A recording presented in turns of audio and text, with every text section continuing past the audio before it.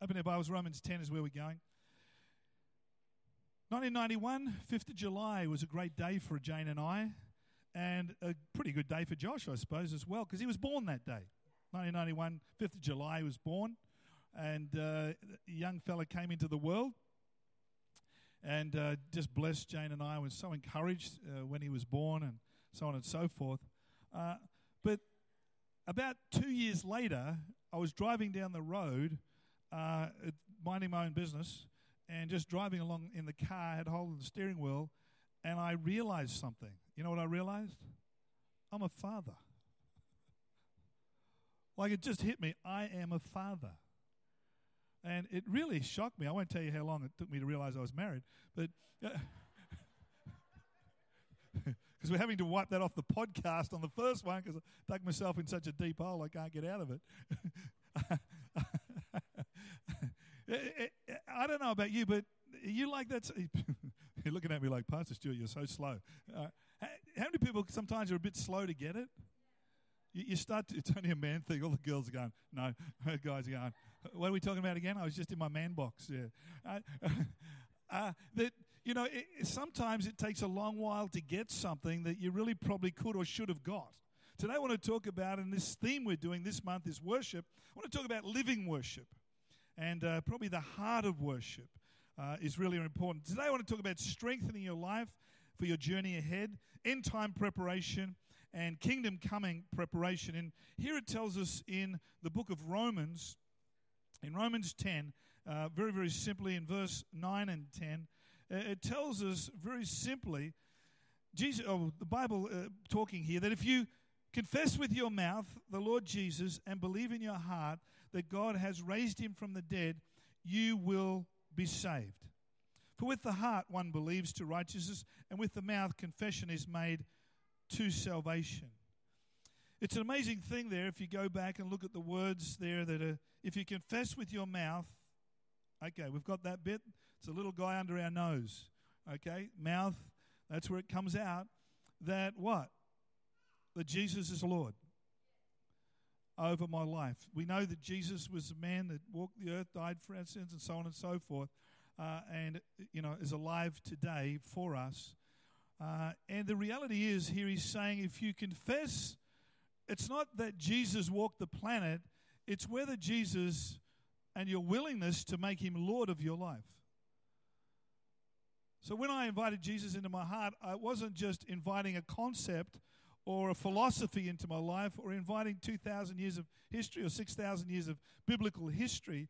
I was really adjusting the reality of me being on the throne of my life, in control of my life, and stepping down and putting Jesus on the throne of my life.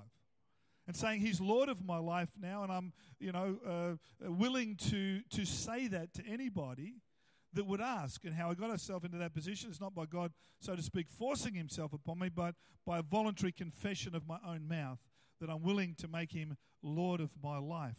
And how important that actually is to be able to do that. What I suppose I learnt to do at that point is, whether I realized it or understood it or not, is I learned to bow.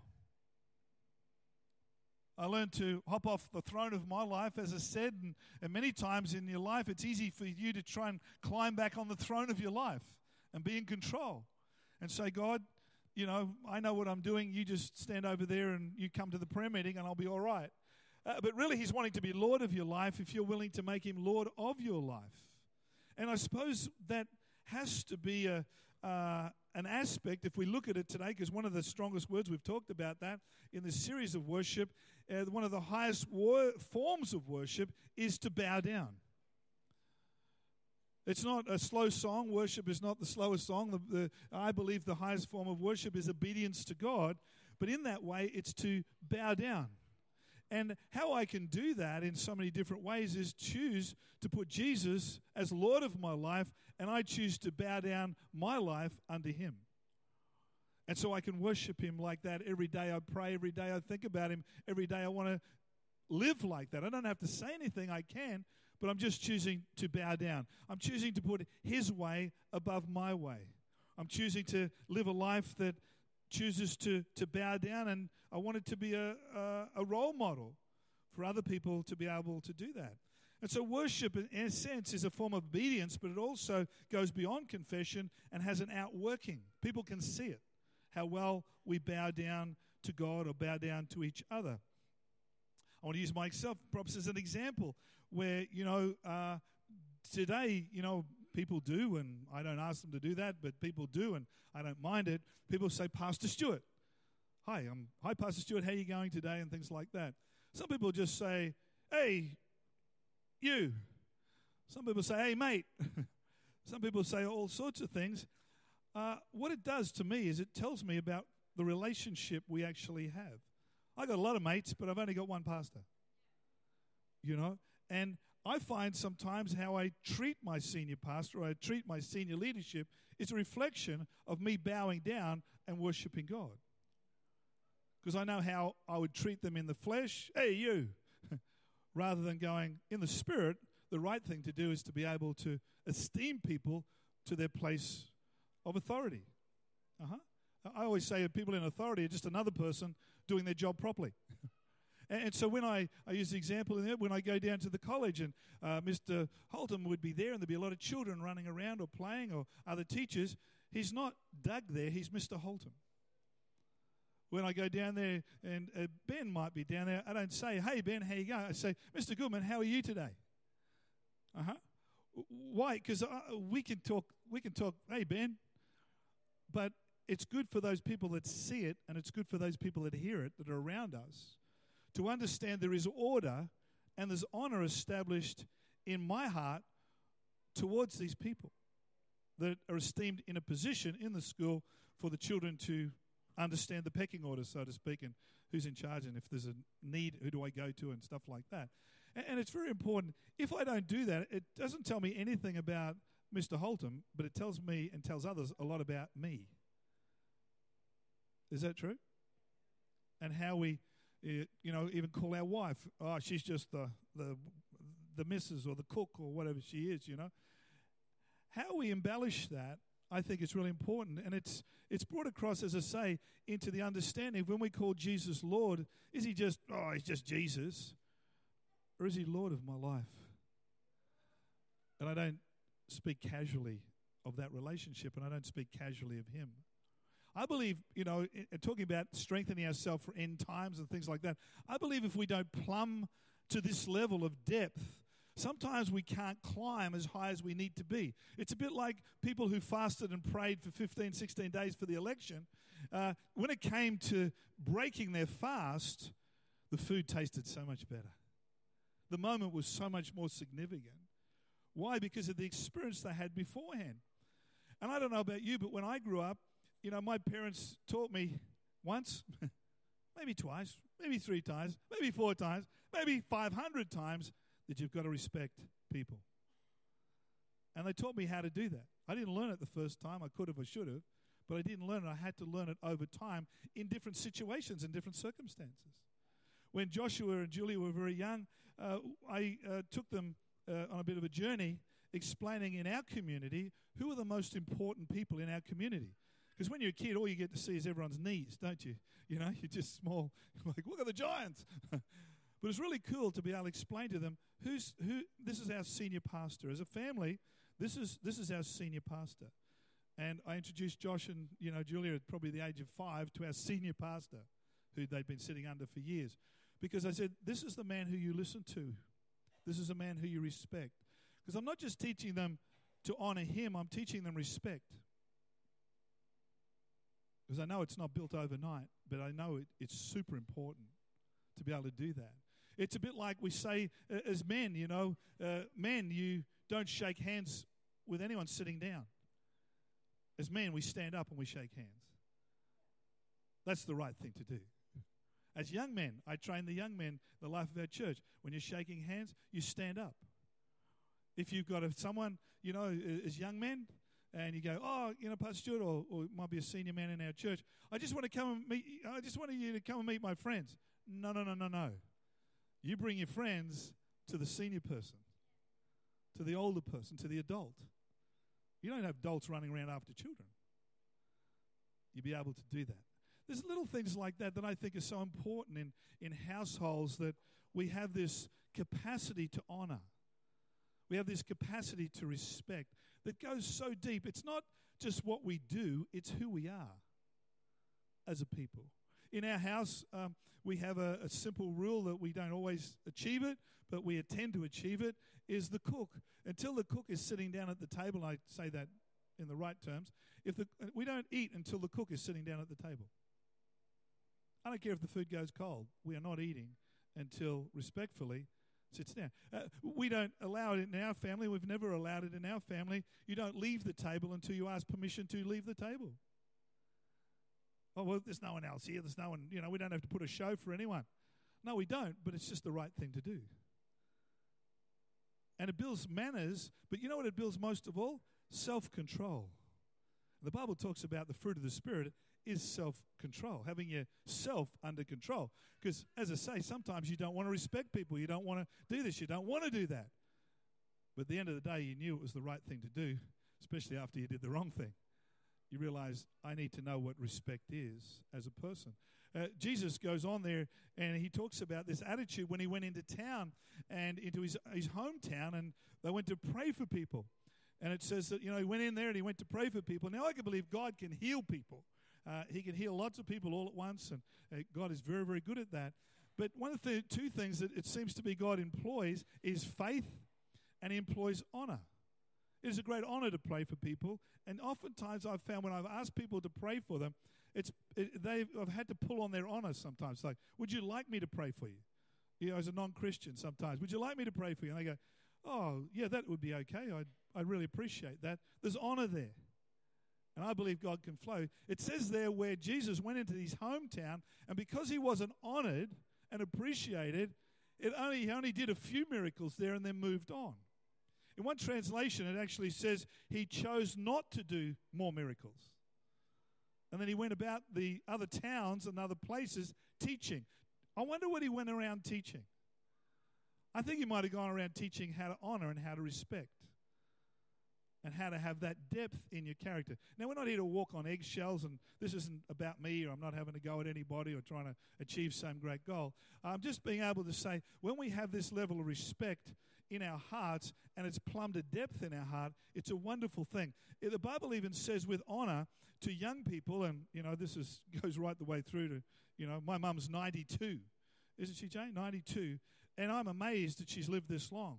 But then I was thinking about it one day. Why she lived this long is because she honored her parents all the days of their life. Because the Bible says if you learn to honor, you'll have a long, good life. Isn't it amazing? No point in having a long life if it's dodgy, is it? If you learn to honor and put those things in place, you'll have a long, good life. I was only talking to a gentleman at the end of the service, the last service, where I preached a similar message. And I'm sure he won't mind me saying, but he said, Pastor Stewart, your message really hit home today. And I go, why is that? And he said, because the boss did the wrong thing by me this weekend. I was going to go in on Monday and just blow his head off. And I've realized that wouldn't be respectful or honorable or the right thing to do. So I've decided not to do that after hearing the message today. Praise God for the word of God. Hey, praise God. The Jews treated people like this. It's an interesting culture in business. The Jews said, you've got to treat your boss like a customer. It's sort of deep, isn't it, when you consider one of the principles of the Jews was the customer's always right. It's funny, isn't it? But it said if you build this sort of culture that you can why are you doing this? Because we honor God. And because the Bible says we can be meek people. What's the word meek mean? Doesn't mean weak. It means, the word meek means having strength under control. Because I know sometimes what we like to do, but what we choose to do through what we say and what we do in our actions can bring order into a situation, so much so it can bring a godly order into a situation, so much so that he can do a miracle in a situation. I love that sort of thinking, don't you?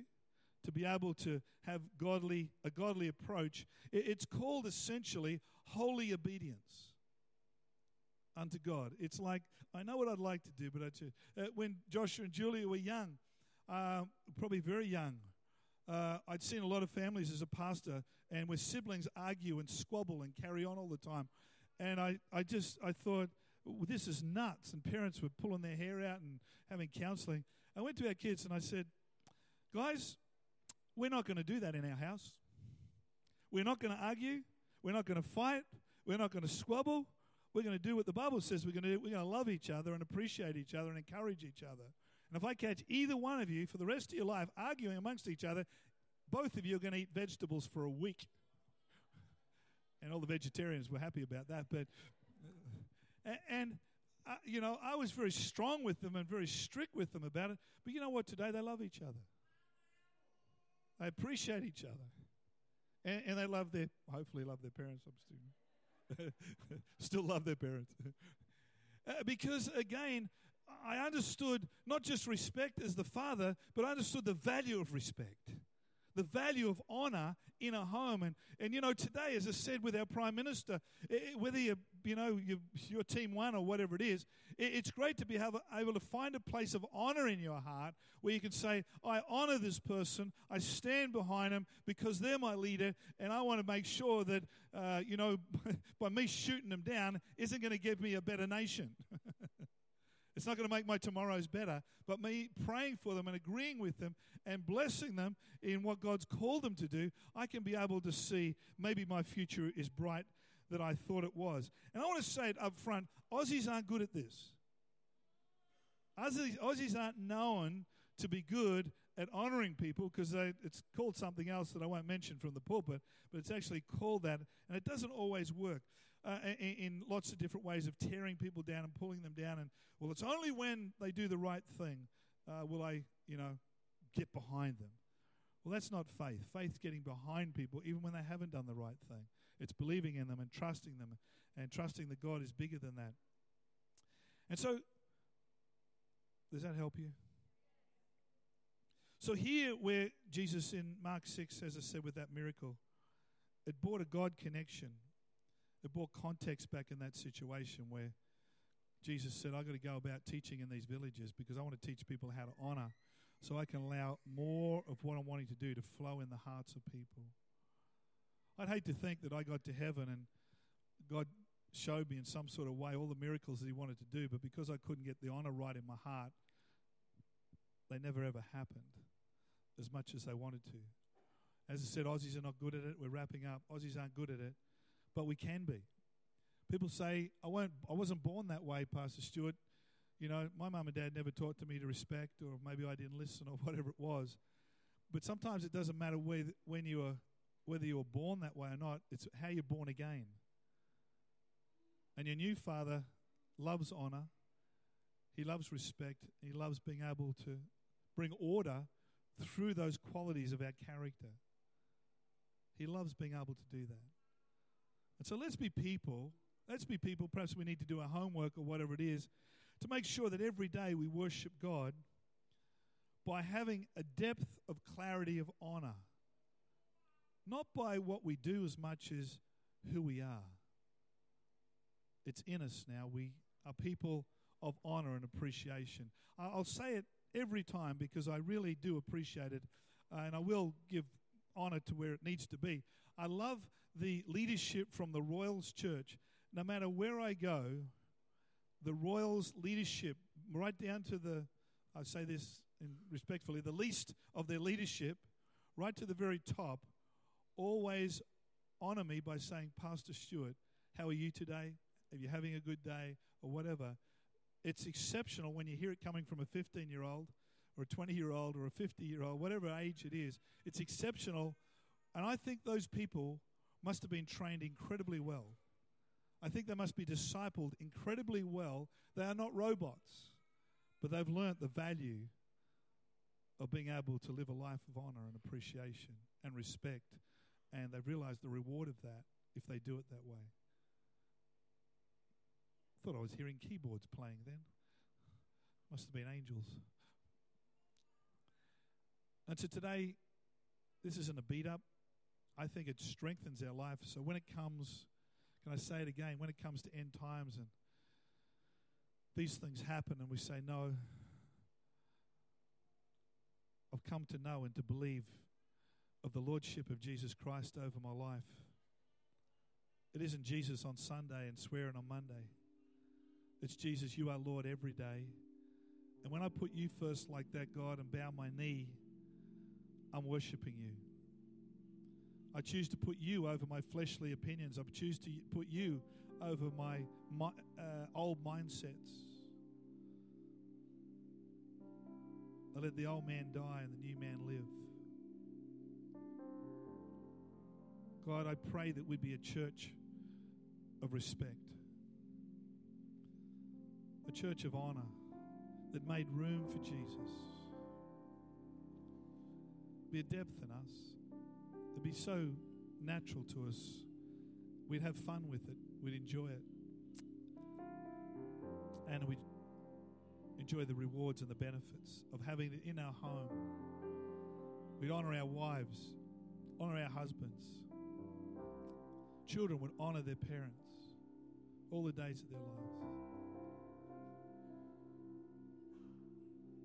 Help us, we pray, Lord. Be that sort of people.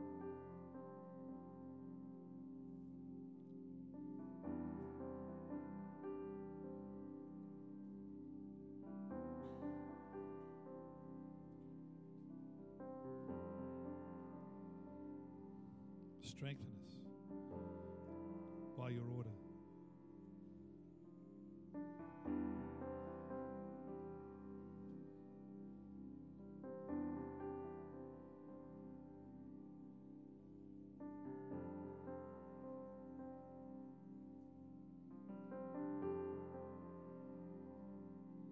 Thank you, Lord. We want to see miracles flow through our lives, in our families, in our homes, in our city, everywhere.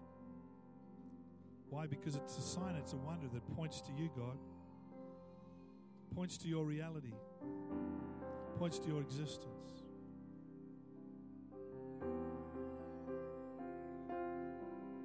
Today people need a real God that'll help them through this time, the times to come.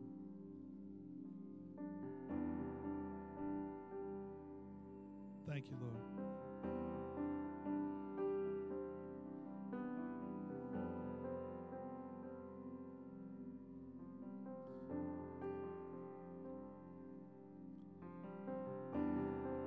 Even today, the person sitting beside you, around you, to some degree, there must be of some value to you that they're sitting around you to, not weirdly, and I'm not asking you to do anything right now, but not weirdly, but how do I do this, Pastor Stewart? Just encourage them. Say, really appreciate you, mate.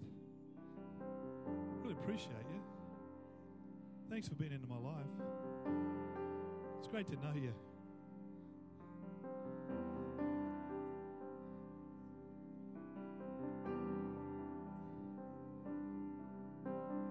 And how we get to this place is being able to respect and thank God. Say, God, I just want to thank you for being in my life. God, never let me take you for granted. Thank you for being in my life. Thank you, God, that you went after me when I wasn't really hunting for you. You went after me and you found me and you set me up to win. It's not over yet. Thank you, Lord, for your encouragement.